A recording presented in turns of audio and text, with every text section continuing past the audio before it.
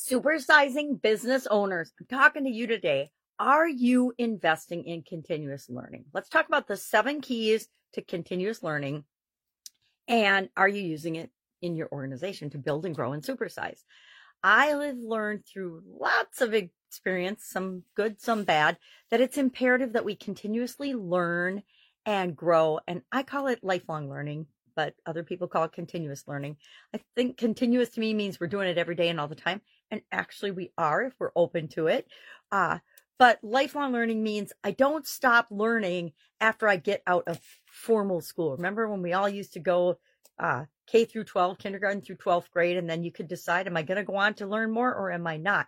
And a lot of people actually in my generation just stopped learning then. Maybe they'd read a book every couple of years or something, but for the most part, either they did on-the-job learning, they got a job and learned as they went, and based on what they needed and wanted, advanced through their career or their business or their profession, or they went to college and got a degree. And, it'd be nice if even in my time, we worked in the same thing that we went to college for, but that seldom happens. I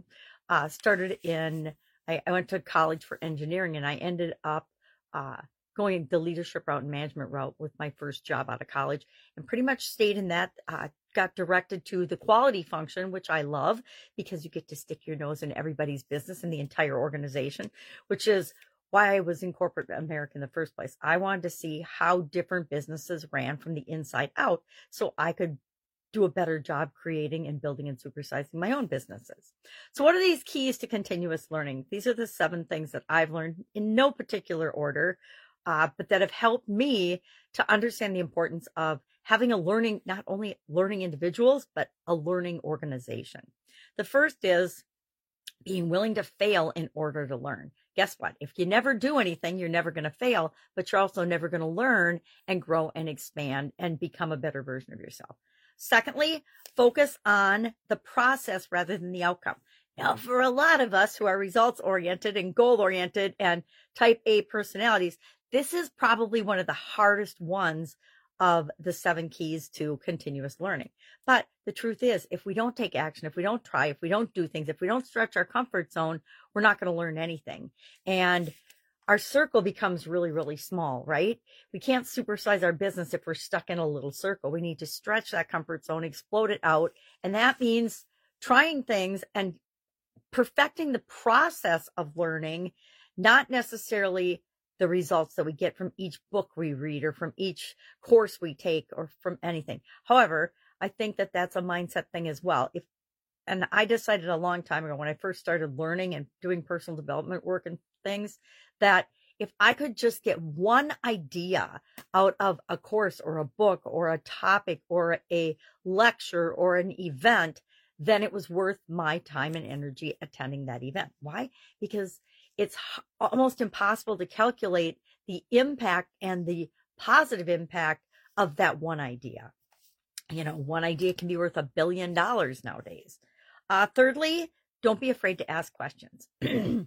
Now, I've had several mentors that have pounded this one into my head.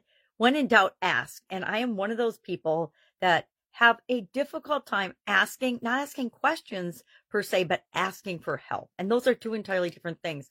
And once I separated asking questions from asking for help, it became really easy for me to ask questions.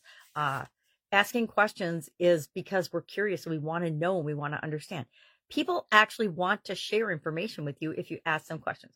Of course, the right questions. If you ask them about their business's trade secrets, they're probably not going to tell you. Number 4, take time for reflection and finding those aha, epiphany, revelation moments in what you're learning, right?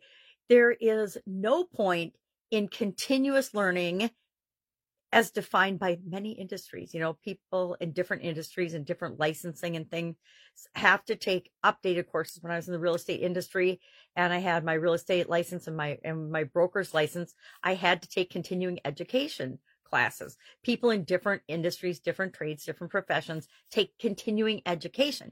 But it's kind of like when you went through and got your education in the first place. There's people in college that partied their way through college, got their degree, but probably don't even remember those 4 or 5 or how many ever years they were there.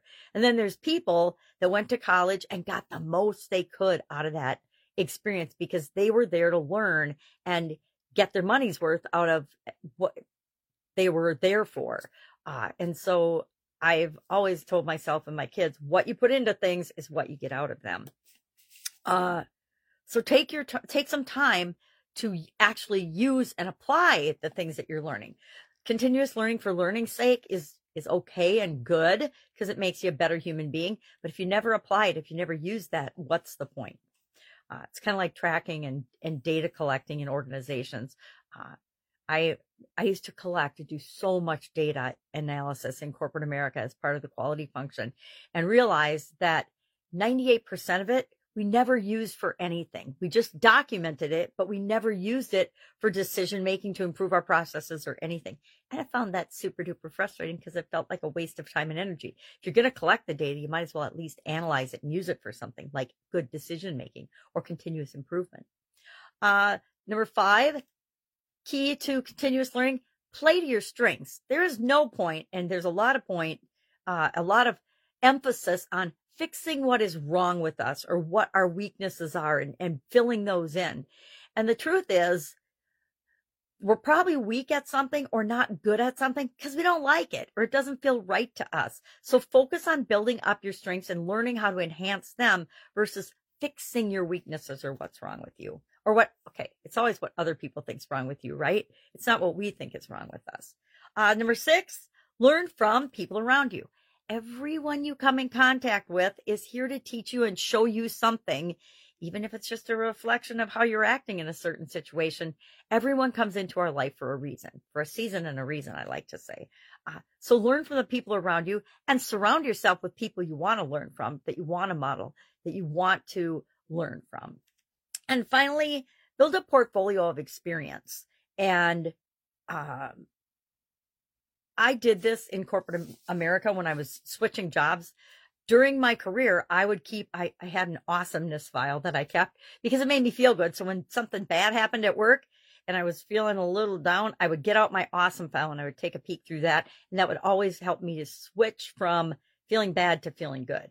I also kept examples of projects that really went well, letters of recommendation, certificates, awards, things like that in a binder. So when I went from job to job and I switched companies, several times in my career, my corporate career, but I had my own businesses on the side while I was in corporate America.